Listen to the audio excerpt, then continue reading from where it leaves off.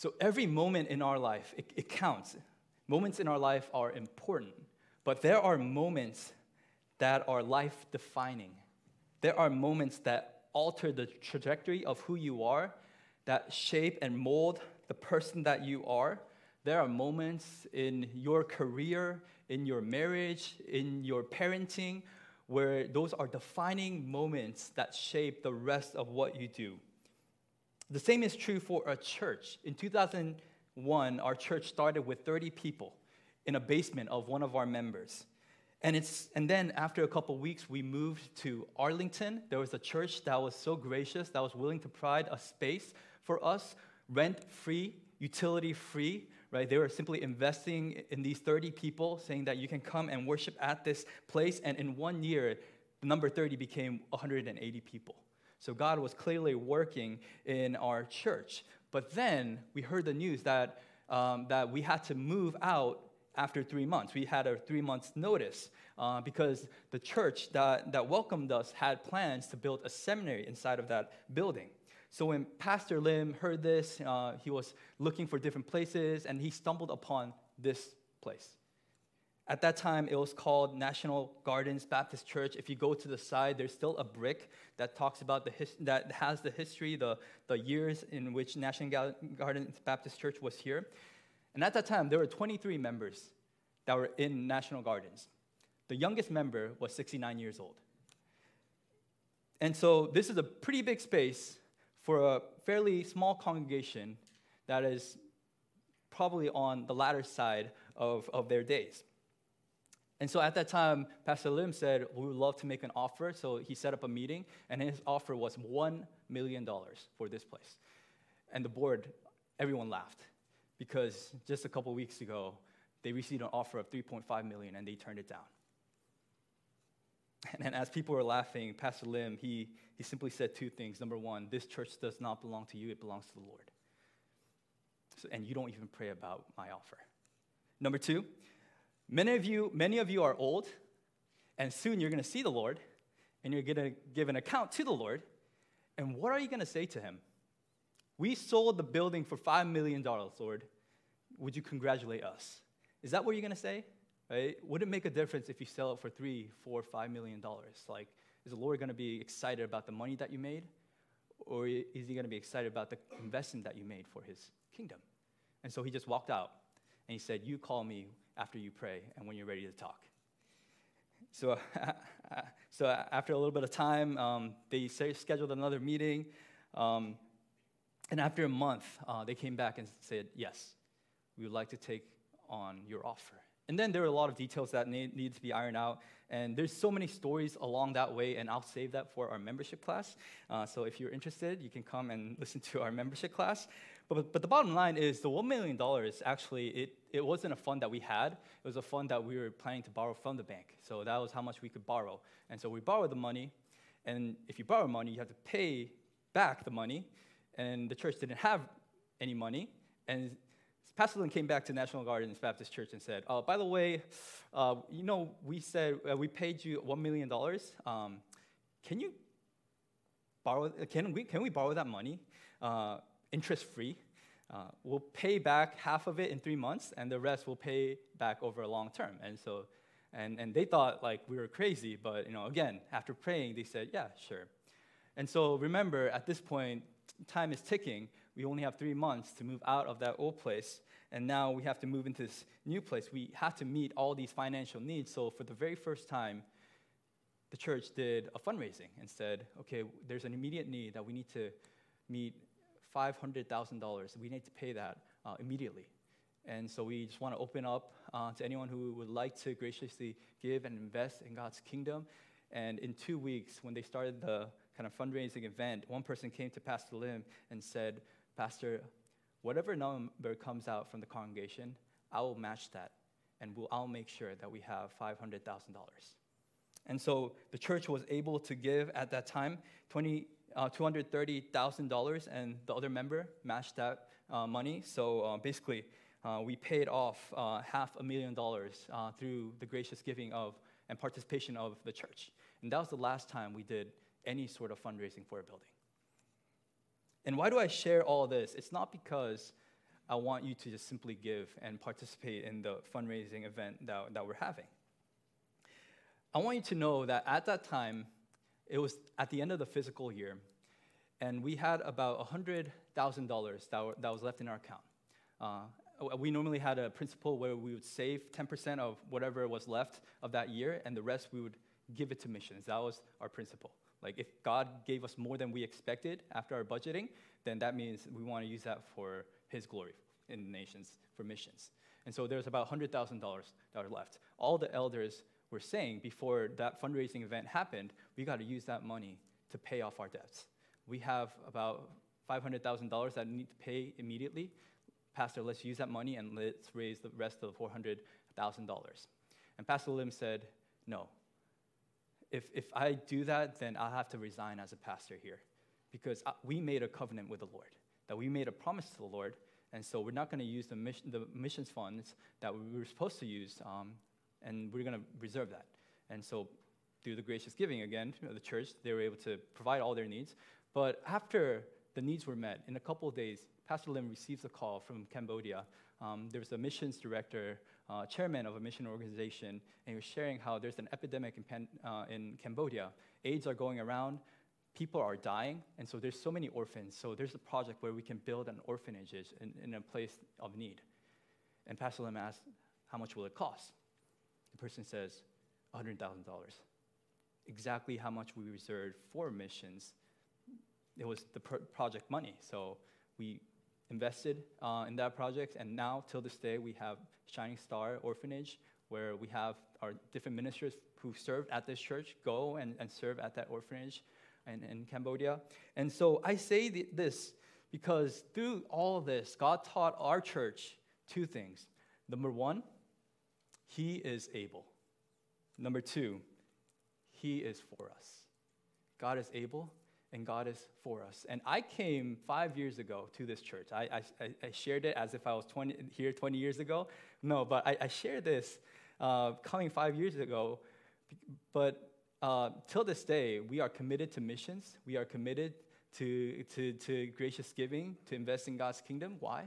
Because there was a defining moment in the very beginning of this church that set a tone, that set a practice, a trajectory for the rest of our church, and said, from now on, we will never put a limit to what God can do. He is able. And we will never question whether or not God is for us or against us. God, as long as we are faithfully following Him, He is for us.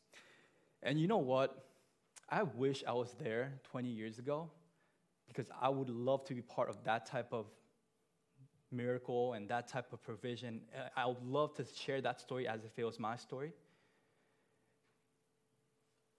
And you have an opportunity to make that your story today. The reason why we are in this building is because there was a church, there was a congregation that believed in God's plan, that followed through with their commitment to the Lord, that made a covenant with the Lord and said, we'll make the Great Commission our ambition, and we will not compromise that. And we believe that you are God, you are able, and you are for us. And the result is 20 years later, we have this place, and we are worshiping the Lord freely. Our children are growing. They are knowing the Lord. And so that has been the backbone of our church. So there are four really prayer topics that I've been praying through this project. I was like, man, this is probably the biggest announcement I'm making as a pastor, because for me personally, I don't have a house. I don't even have an apartment to myself, and you're telling me that I have to announce that we have $3 million to raise. But there are four things that I'm praying as I'm sharing this and I'm giving out this letter. Number one, I'm praying for broad participation, not just specific individuals to pay a lot of money, but I'm praying for broad participation so that everyone can say, we were part of this. Number two, I'm praying that God will show His ability to us through this, that we will be surprised in what God can do through the faithfulness of His people. Number three, I'm praying that those who sacrificially give and generously give will experience God's provision and His reward in a Matthew 6 type of way. Number four, I'm praying specifically for our English congregation, that this will be a defining moment that sets the trajectory of our congregation and how we're going to go. Because a lot of times we say, this is what our Korean congregation did. I would love to say, this is what we did. And this is how God worked in our church. He is able, and He is for you. And the story of the Bible is really simply summarized in these two statements, that God is able and He is for His people. The people of God can do anything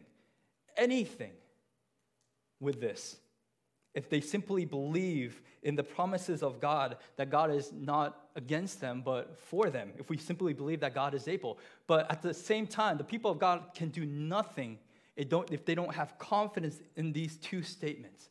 Really, our Christian faith, it lies under these two principles, that God is able and that He is for us. And that is the point of Joshua 10. By the way, I don't plan out these sermons in a way. You know that our normal practice is simply to walk through different books of the Bible, different sections of the Bible. I just happened to be that I preached Joshua chapter 9 last week, and we're stumbling upon Joshua 10 today. But this is really the essence of today's story, that God is able and He is for His people. In Joshua chapter 9, you see a people group, the Gibeonites. They are living in the land of Canaan, and they realize that God is on the move. They realize that people are getting destroyed by standing against God, and what they decide to do is they decide to deceive the people of God. They lie to the people of God. They say, we are from a faraway country, which they were not. And they say, we heard all that God has done in Egypt. We are aware of what He is doing right now. And so we simply want to give ourselves to you, that we are your servants. Would you have your way with us? Would you simply take us in, help us to be saved? That's simply what they asked for. They want a peace treaty because they are afraid of God. And although Israel made an alliance because they were tricked into this, because the Gibeonites were willing to humble themselves before the Lord, and they were willing to ask for salvation, God graciously brings them into the people of God. We see that again and again in the book of Joshua, that if you stand against God, if you fail to humble yourself and you walk in your own ways, eventually you will be judged by God. But as you're hearing the message of warning, as you're recognizing that God is on the move, if you come to your senses, if you realize there's nothing you can do in your power to save yourself, you run to God, you give yourself to God, you submit to Him, and when you do that, God's grace is so sufficient that He's going to save you, restore you, bring you in as His people. That's the grace that the Gibeonites experienced. But at the same time, we see a new problem in today's passage. It says in verse 1 that the king of Jerusalem, by the way, at this time, Jerusalem was not a holy city. This is before the Israelites were in the promised land. So Adonizedek, the king of Jerusalem, he recognizes what's going on. He sees what happened to Jericho and Ai, and he hears about the Gibeonites, how they gave themselves in to the people of Israel, and how the Gibeonites at that time were actually a great city. They were a strong people, the Bible says, and yet they gave themselves up to the people of Israel. And so he's recognizing, okay, this is danger. And it says in verse 2, after hearing all this, he feared greatly. And it says in verse 4, he gathers these four other kings, and he says, let's create an alliance. Come up to me and help me, and let us strike Gibeon. For it has made peace with Joshua and with the people of Israel, for it has made peace. And then the 5 kings of Amorites, verse 5, they gathered their forces and went up with all their armies and encamped against Gibeon and made war against it. So you have 5 kings, 5 armies that are standing against Israel and the Gibeonites. Israel right now is about 3 days away from the land of Gibeon, the city of Gibeon. And so that's big trouble. The Gibeonites, although they're strong, it's 1 against 5. So this is a big deal. They're in big trouble. In a humanly understanding, this is an impossible situation to overcome. And what do? They send a messenger to Joshua. It says in verse 6, do not relax your hand upon your servants. Come up to us quickly and save us and help us. For all the kings of the Amorites who dwell in the hill country are gathered against us. So they remember that they made a peace treaty with the Israelites. And so they send a messenger and say, God, can you save us? Joshua, can you save us? Protect us. Now, it's one thing to forgive people that deceived you. It's one thing to take them in as your own. It's another thing to go to battle and fight on their behalf, right? to risk their own lives. They don't have to engage in this battle. But what Joshua does, it says in verse 7, he went up from Gilgal. He had all the people of war with him, so everyone who could fight, all the mighty men of valor. And why does he do this? He remembers the covenant that he made with the Gibeonites. He said, I will protect you. You are part of my people, and so I'll fight on your behalf. Joshua remembered that this covenant was made in the name of the Lord. And that, again, shows you how serious the covenants are in the Bible. And you see in verse 8, as Joshua is moving, as Israel is moving, the Lord said to Joshua, do not fear them, for I have given them into your hands. Not a man of them shall stand before you. An amazing promise that not a man shall stand before you. And what's coming next in verse 10, 11, and 12, and verse 9, 4 times we see 4 miracles. We see 4 supernatural events take place back to back to back to back. Miracle number 1, super speed and super strength.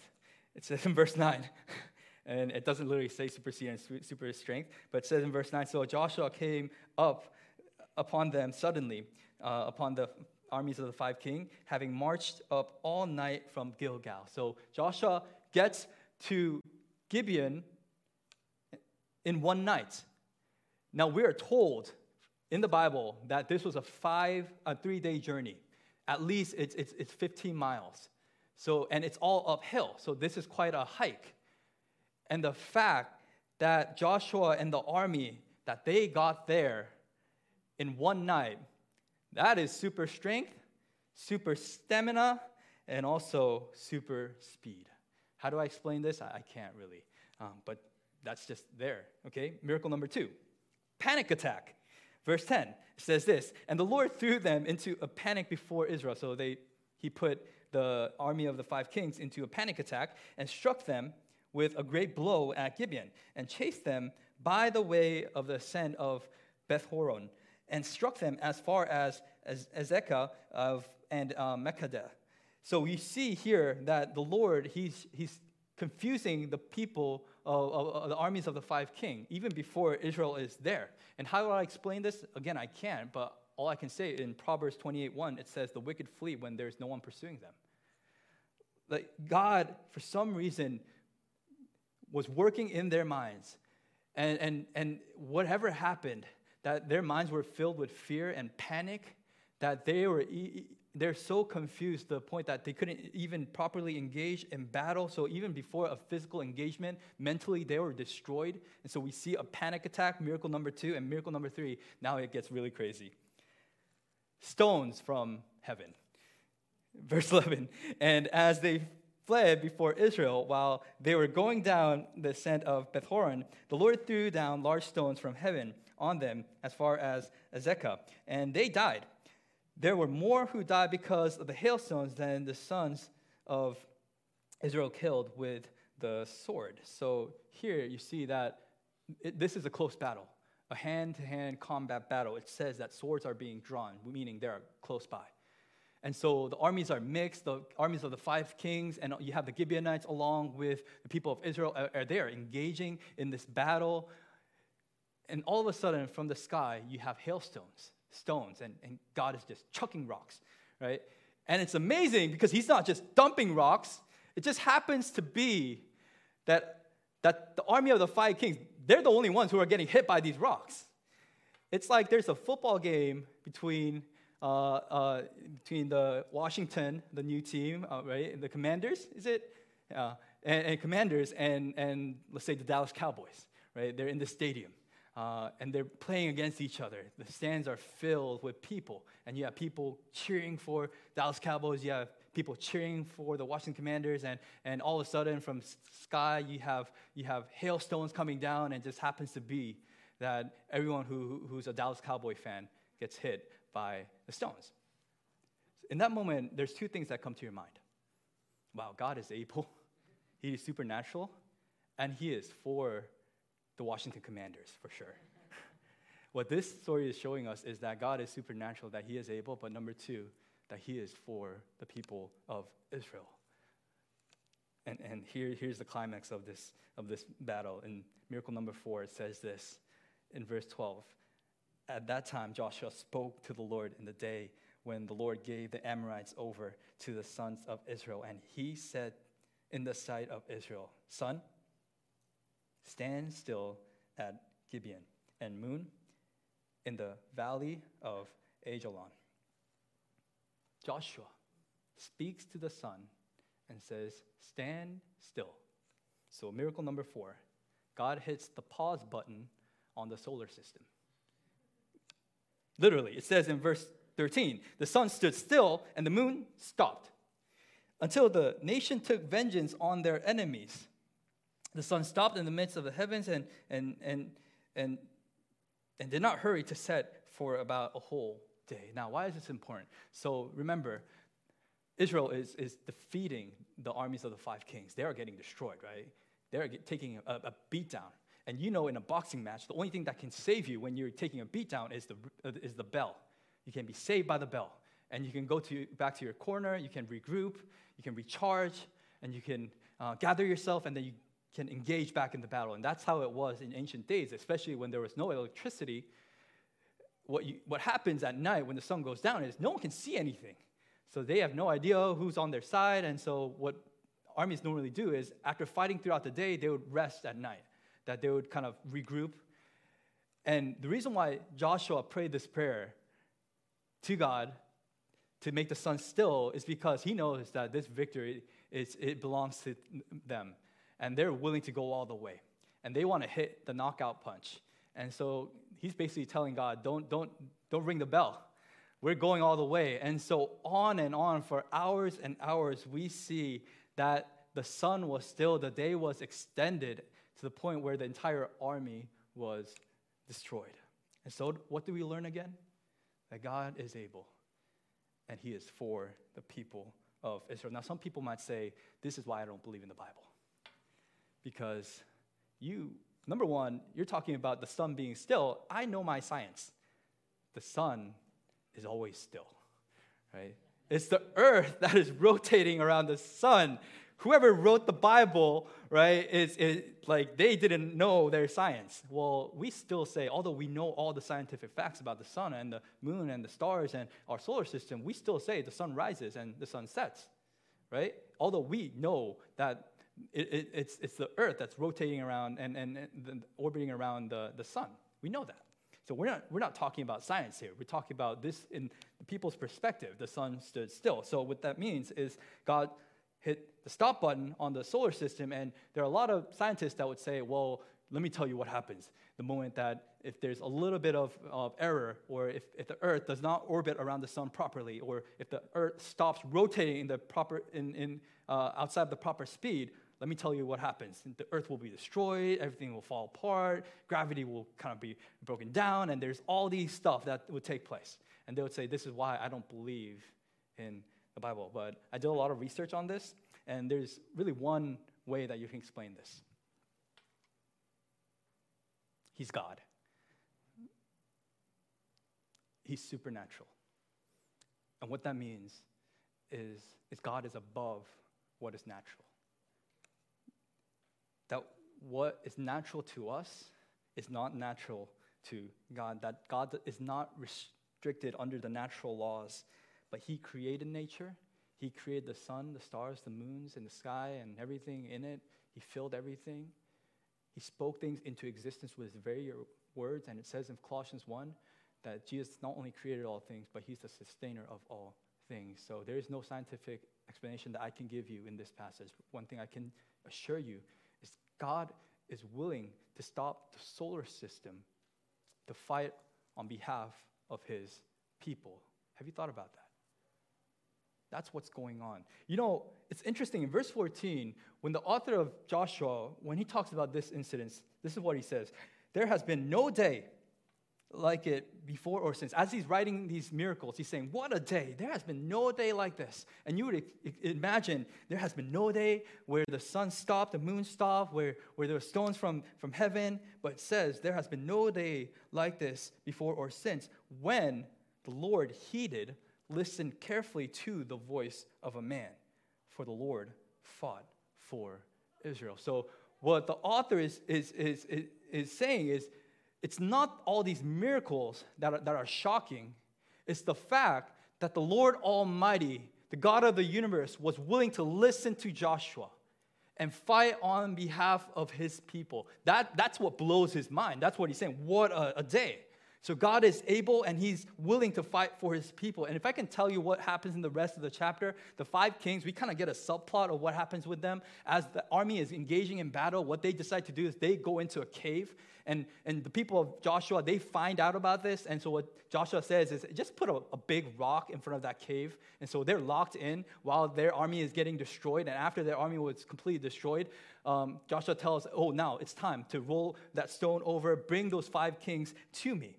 And you kind of see this in verse 22. And jumping to verse 24. And when they brought those kings out to Joshua, Joshua summoned all the men of Israel and said to the chiefs of the men of war who had gone with him, "Come near, put your feet on the necks of these people, these kings." Then they came near and put their feet on their necks.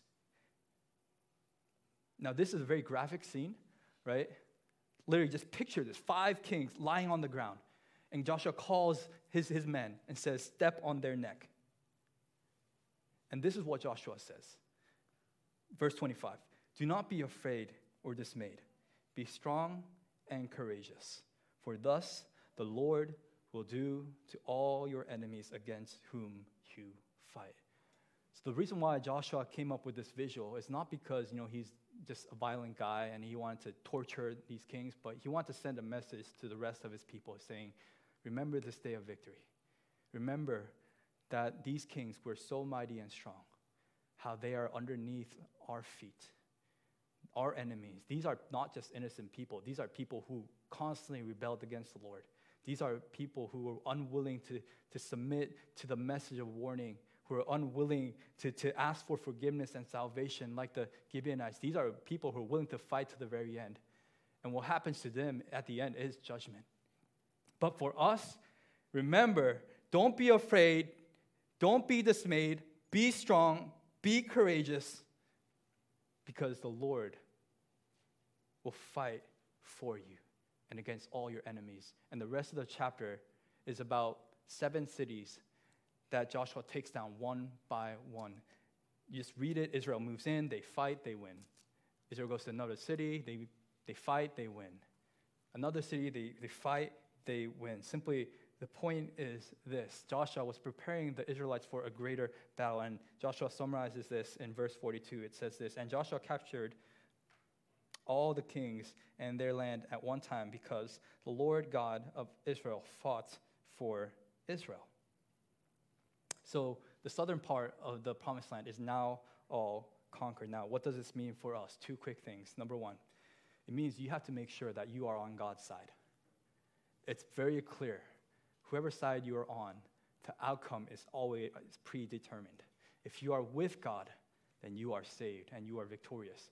If you're against God, no matter how hard you're going to fight, no matter how strong you feel like you are, there will always be defeat and judgment at the end. So make sure that you are on the right side. Number 2, once you humble yourself and surrender to him, engage in the battle. Engage in the battle. In Joshua 10, is the Lord fighting? Absolutely. Is Israel fighting? Yes, absolutely. Then how do we make sense of this? Now, when God says, "I will fight for you," he's not saying you can do nothing, just stay behind and wait on me. No, what he's saying is engage in the battle. I'm going to give you strength, so don't be afraid. Be courageous. When he's saying that, he's expecting the people to go out and fight. And in the same way, when God tells us, "I'm going to give you victory," he's still expecting us to engage in the battle. And although we don't have physical battles that we fight, at least in our part of the world, we are still in a fight with sin. We are still in a fight with Satan. We read in Ephesians 6:10 and 11, finally, Paul says, "Be strong in the Lord and in the strength of his might." Why? Put on the full armor of God, that you may be able to stand against the schemes of the devil and all the evil principalities and the strongholds that exist in this world. The Lord says, put on the armor of God. Rely on the strength of the Lord. So he expects us to engage in the battle, but he doesn't expect us to fight in this battle alone. He says, you go out with the strength of the Lord. You go out with the army of God. So don't be afraid. Be strong. I think one reason why we don't experience God's power in a Joshua 10 type of way is because we're unwilling to engage in the battle. That we just want to take a back seat. We say, God, you do everything, and we'll just stay here. We'll pray, but we'll just watch. God is telling his people is this: if you know that God is able, if you know that God is going to fight for you, you can go out with courage, live a holy life, live a life that's honoring to the Lord, win souls for God's kingdom. Confess your sins, share the gospel, submit to God's calling, whatever it might be. You can pray big prayers and do big things. That's what God is calling us to do. I love what John Piper says. He says, prayer is a wartime walkie-talkie for spiritual warfare, not a domestic intercom to increase the comfort of the saints. The reason why we don't experience the power of prayer a lot is because we use it as a domestic intercom to meet our own needs, not as a spiritual walkie-talkie to fight during war times. How are you using your prayers? Are you praying big prayers? Don't be afraid. Don't be dismayed. Believe the power of God. Believe that he's for you and not against you. And when you do that, you can courageously go out and fight the good fight. You can still engage in the battle, knowing that the battle has already won. You know that picture where the kings are under the feet of the people of Israel? That's actually a foreshadowing of what's going to happen later. It says in Romans 16:20, speaking to God's people, Paul says this: the God of peace will soon crush Satan under your feet. What he's saying is, the enemy that you fear so much, the enemy that's messing around with you, one day, God's going to put Satan under your feet. And when does that happen? It happens on the cross, where Satan is utterly defeated. He's still alive, but he's utterly defeated. And God is pointing to the cross, saying, look at how I defeated death. Look at how Jesus defeated sin and the power of Satan. Literally, he put Satan underneath your feet. Don't forget that. And as you remember that, go out, be courageous, be my people, win the battle, fight the good fight, trust in me. If you pray big prayers, I'm willing to stop the solar system for you. The question is, are you willing to fight the battles that I put ahead of you? Follow the journey of faith, not with fear, but with faith.